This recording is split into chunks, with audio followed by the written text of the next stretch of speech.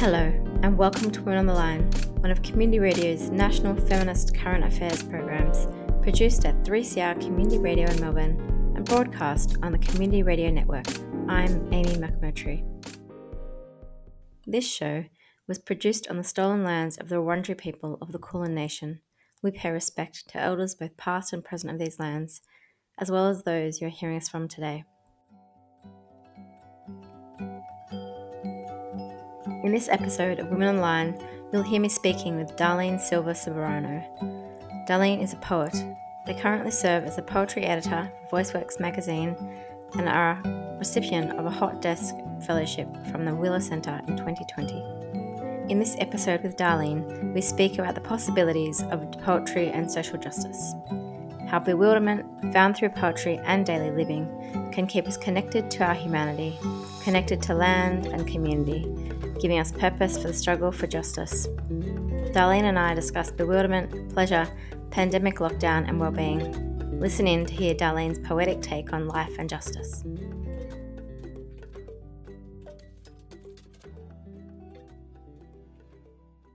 I am Darlene Silva Soberano. I am a poet by vocation. I am recording from the lands of the Wurundjeri people of the Kulin Nation. And yeah, I'm very happy to be here. Great. Thank you. We're happy to have you here. So talk to us about the kind of poet that you feel you are. How do you describe yourself and what defines your work? Oh, that's a very big question. I feel like I'm always trying out all these different techniques, and I find it really difficult to pinpoint just one thing. But I do know publicly that I'm known as a crush poet. Um, What's a crush? so like You say a crush poet? crush poet, like as in like someone who writes like love poems or is like Oh, okay, publicly, gotcha. yeah. Which it's something that it emerged, but it's not how I started as a poet, which is very interesting. But the last poem I got published is called The Weekend, and it was published on Saturday for the Melbourne City of Literature poet series, and that's a very crush poem. And the poem before that was with Liminal, called "I Think of You While My Coffee Cools." So I think that's adding to the public persona, but I definitely um, would say, and I would align myself as a poet that like talks about inheritance and um, trauma and politics. For me, like what I feel like is my most the poem that I think represents my work the best, at least for now, is called "My Father, the Sky," in which I talk about being trans and about my family and about the Philippines and about all those identities intersecting with one another. Yeah. Yeah, cool. Um, what do you think poetry offers to people, or what do you think its potential is? You talked about being, quite a political poet, and I'm just kind of curious about how you use your poetry or what you think. Yeah, I guess maybe they're two different questions, perhaps. I don't know how you think about it, but what is its potential and what does it offer people? I think for me, or I can't speak to what it offers other people, but I know what it offers to me. And I came to poetry because it made me feel less alone, right? You know, when Emily Dickinson wrote, "I felt a funeral in my brain," like that's what anxiety feels like, right? And it's like what a relief that people have been feeling that for centuries.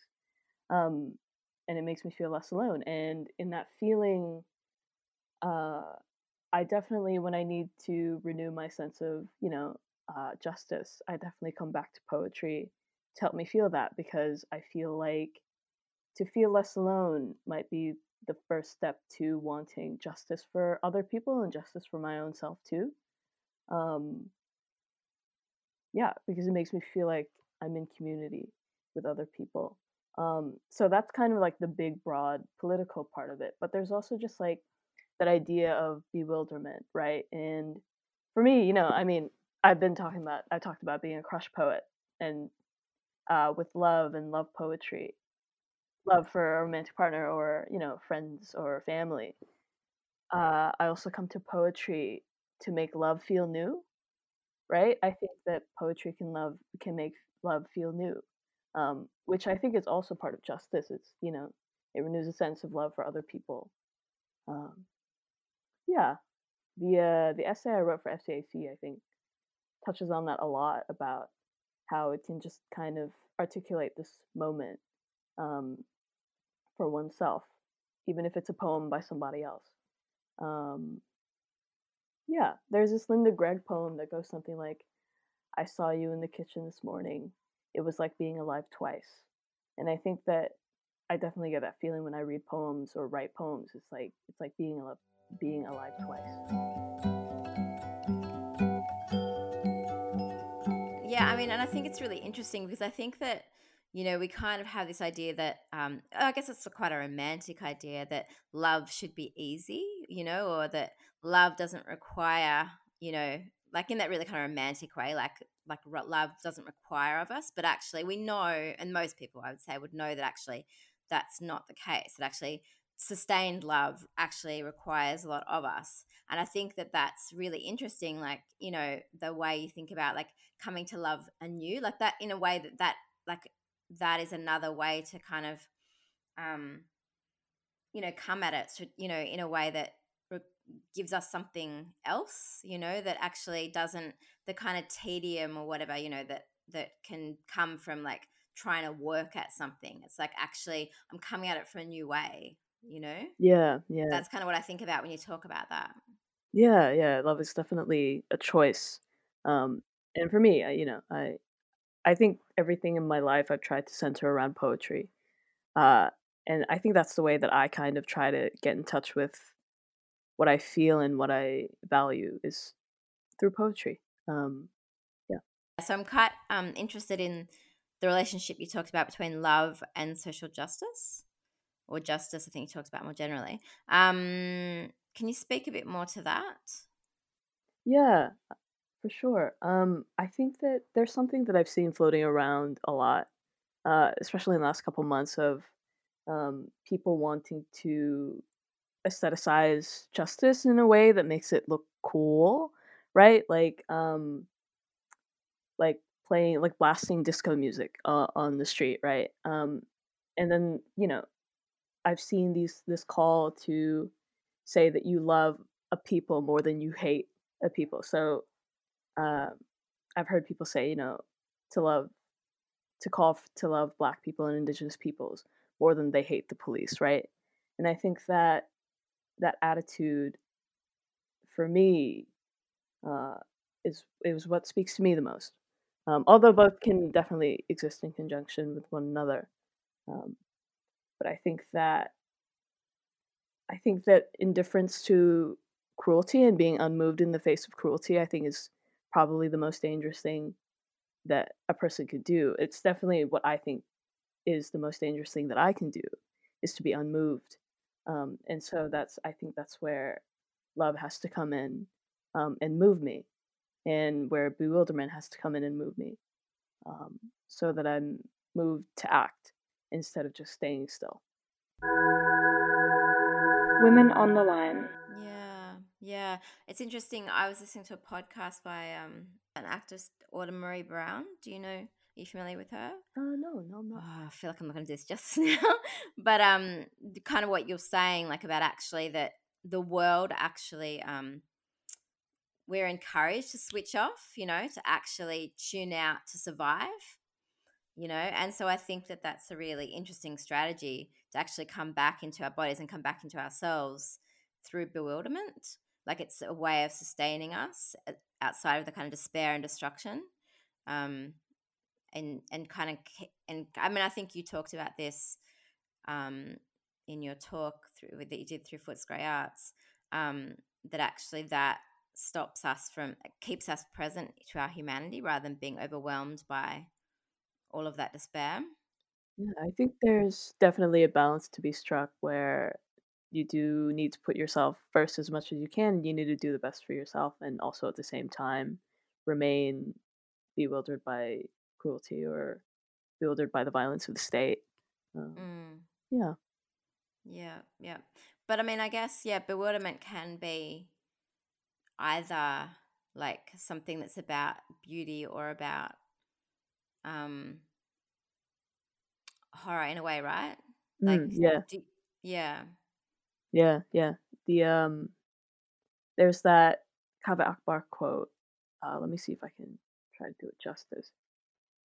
Where he says that maintaining an orientation towards wonder in a time where the government is conspiring against it, in a time where Black people are being murdered at the hands of the state, in a time when the earth is very much trying to warn us about what we're doing to it, maintaining an orientation towards wonder becomes really difficult. And, it's like, it's wonder and bewilderment can come through um, in anger, and as much as it can come through in joy and it can come through in sadness. It's kind of just this sensation where you feel lost in your body. And I think that listening to this sense of loss is really wise. Because for me, at least, like bewilderment can tell me if something is going wrong or something is going right. Um, so I try to listen to it as much as I can.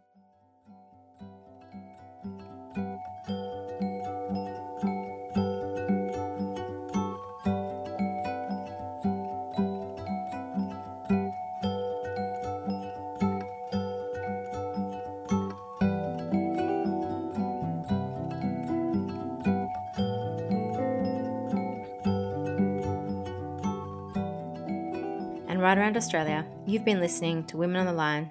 We've been speaking with Darlene Silva Soberano about poetry, bewilderment, and justice. Stay tuned to hear more from Darlene. Yeah, it actually also reminds me again of Adrienne Marie Brown. She's written this book called Pleasure Activism. Oh, Are you familiar with that? I've heard the title, yeah. Yeah.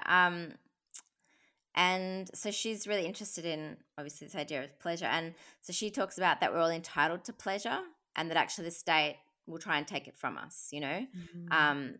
and that actually, yeah, actually, if we aren't actually seeking out pleasure, if we aren't fighting for pleasure, like what are we fighting for? Like we need to fight for lives that are worth living, and pleasure has to be part of that. Mm.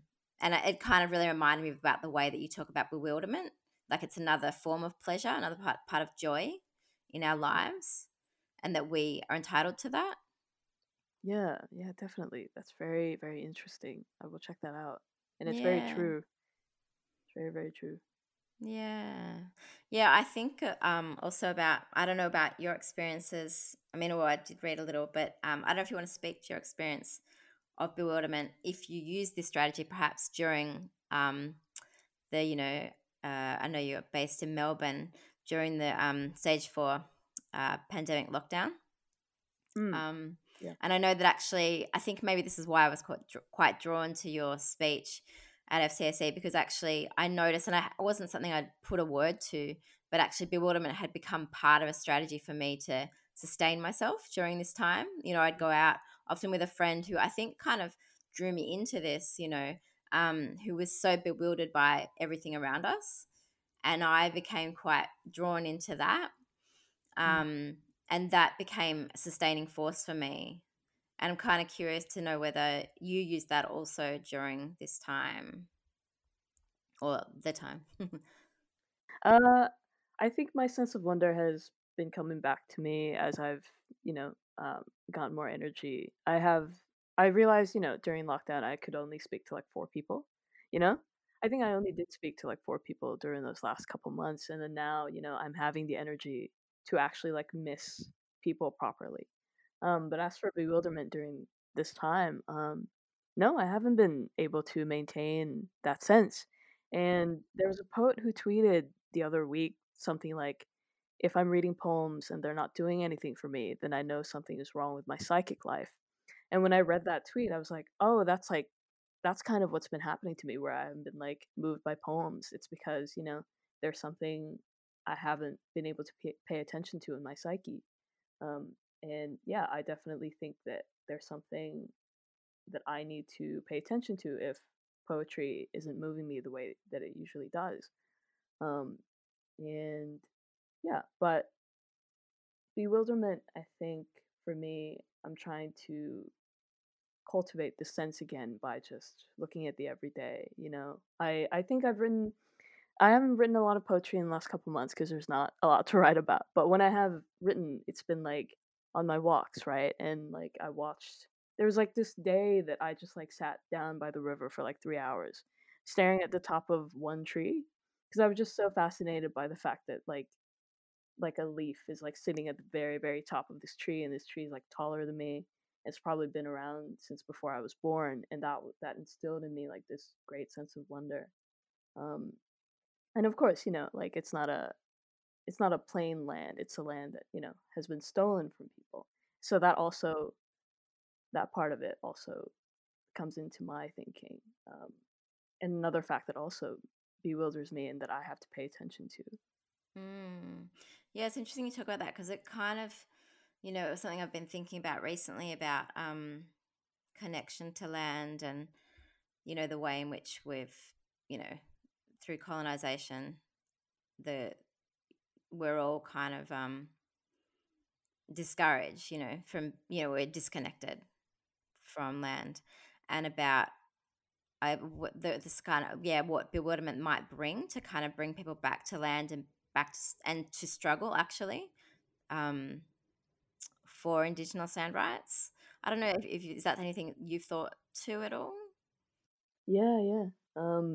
I know for me, like speaking back to the uh being unmoved by cruelty, I remember seeing the photo of the tree on Joparon country being taken away in that truck, and seeing the cut off stump, and I remember just being like, I don't know how to look at this without like without like feeling this really visceral grief, right? And I think that I if I'm feeling that, like I cannot imagine how indigenous peoples feel, right?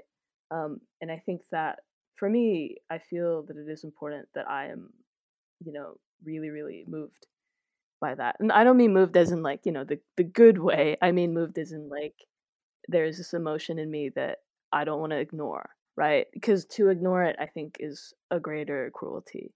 To ignore it would be me, siding with the the violence of the state. There's that poem called "Remember" by Joy Harjo, and the first line is "Remember the sky that you were born under." And I just have to repeat that to myself and just be like, "This is the same sky that I was born under. I've been here, and my ancestors were here, and other people's ancestors were here." It's a poem that poem specifically makes me feel so connected to the world, and I think that's if poetry only ever does that for me, then that's a reason for me to keep reading and keep orienting myself around poetry. Women on the line. People think about bewilderment as we've talked about it in two different ways. It can be about oriented to see horror, but also about, I think more generally people think about it in terms of joy. And I think sometimes it's really easy for people to get, activists often to get, maybe less so now, but certainly, I don't know. I'm just going to go with this, but this kind of guilt around feeling joy when there's so much suffering in the world. And I wonder what you would say to that. Yeah, I think that that whenever that's brought up, I always think of the Ilya Kaminsky poem. So I just keep thinking of these poems. But the Ilya Kaminsky poem that goes something like, "We forgive us lived happily through the war," um, and uh, and this other poem by Wisława Szymborska called "Under a Small Sky," where she goes, "Forgive me, distant wars, for bringing flowers home." And so I think, yeah, no, between those two poems, the word forgiveness comes up twice, and I think that poets giving a name to that feeling means that a lot of people feel it, and I think that there should be. I think that guilt can be quite useless, and I think that joy is very, very important, and I think that a need for joy and a need for pleasure is human, right? And it's a lie that activists or poets or anyone invested in justice. It's a lie that all we do is try to bring justice. We also skateboard and eat dinner with our families and go for walks and breathe in fresh air. And you know that humanness that we have, we need to keep it.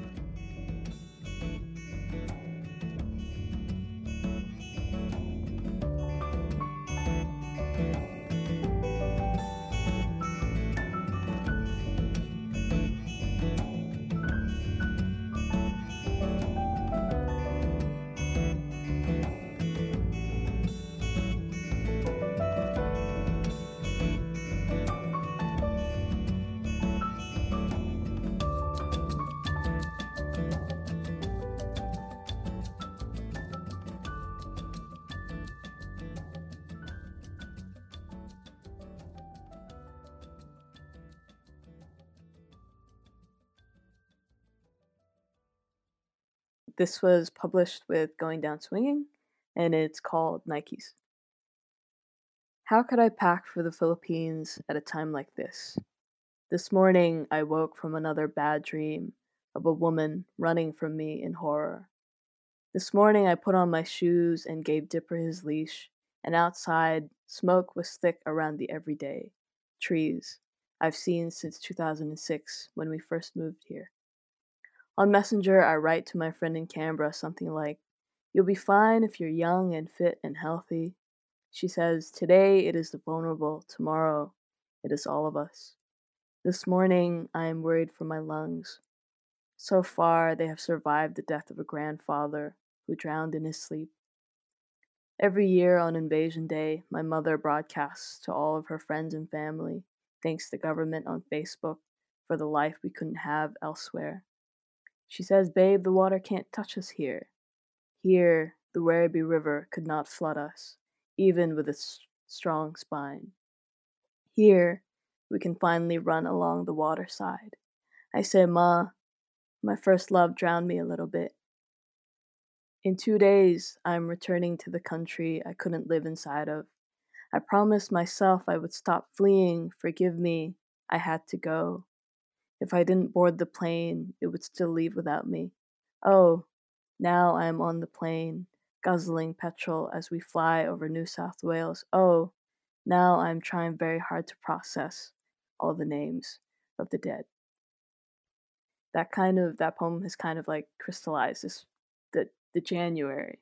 And it's very strange to be reading that again in November, and so much has happened since January.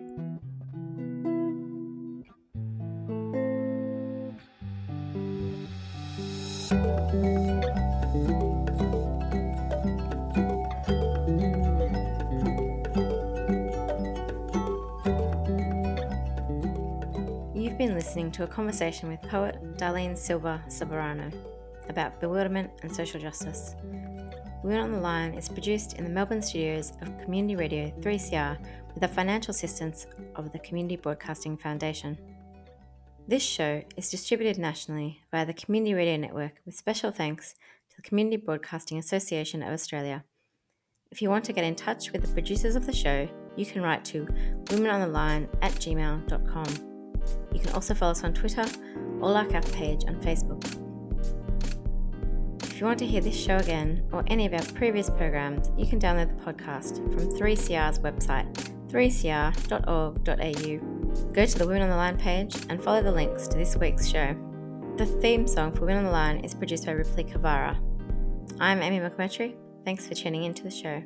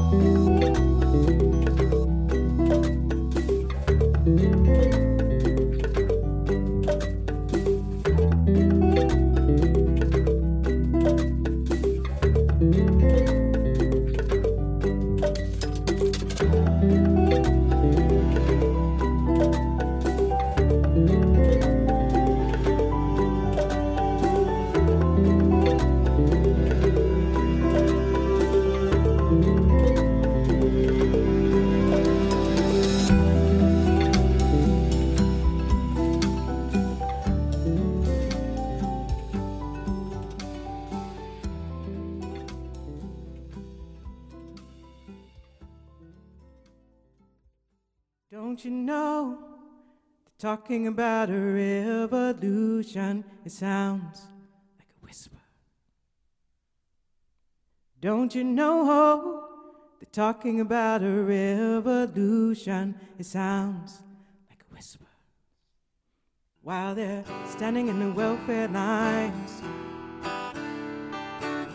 crying at the doorsteps of those armies of salvation, wasting time in the unemployment lines, sitting around waiting for a promotion.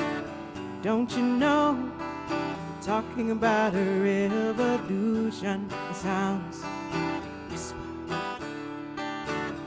Poor people gonna rise up, get their share. Poor people gonna rise up, take what's theirs. Don't you know you better run, run, run, run, run, run, run, run, run, run, run, run. Oh, I said you better run, run, run, run, run, run, run, run, run, run, run, run. Yes, finally the tables are starting to turn. Talking about a revolution. Yes, finally the tables are starting to turn. Talking about a revolution. Oh, no. Talking about a revolution. Oh, while they're standing in the welfare lines, crying at the doorsteps of those armies of salvation, wasting time in the unemployment lines, sitting around waiting for a promotion. Don't you know they're talking about a revolution? It sounds like a whisper. And finally the tables are starting to turn. Talking about a revolution. It's finally the tables are starting to turn. Talking about a revolution. Oh, no. Talking about a revolution. Go, talking about a revolution. Go,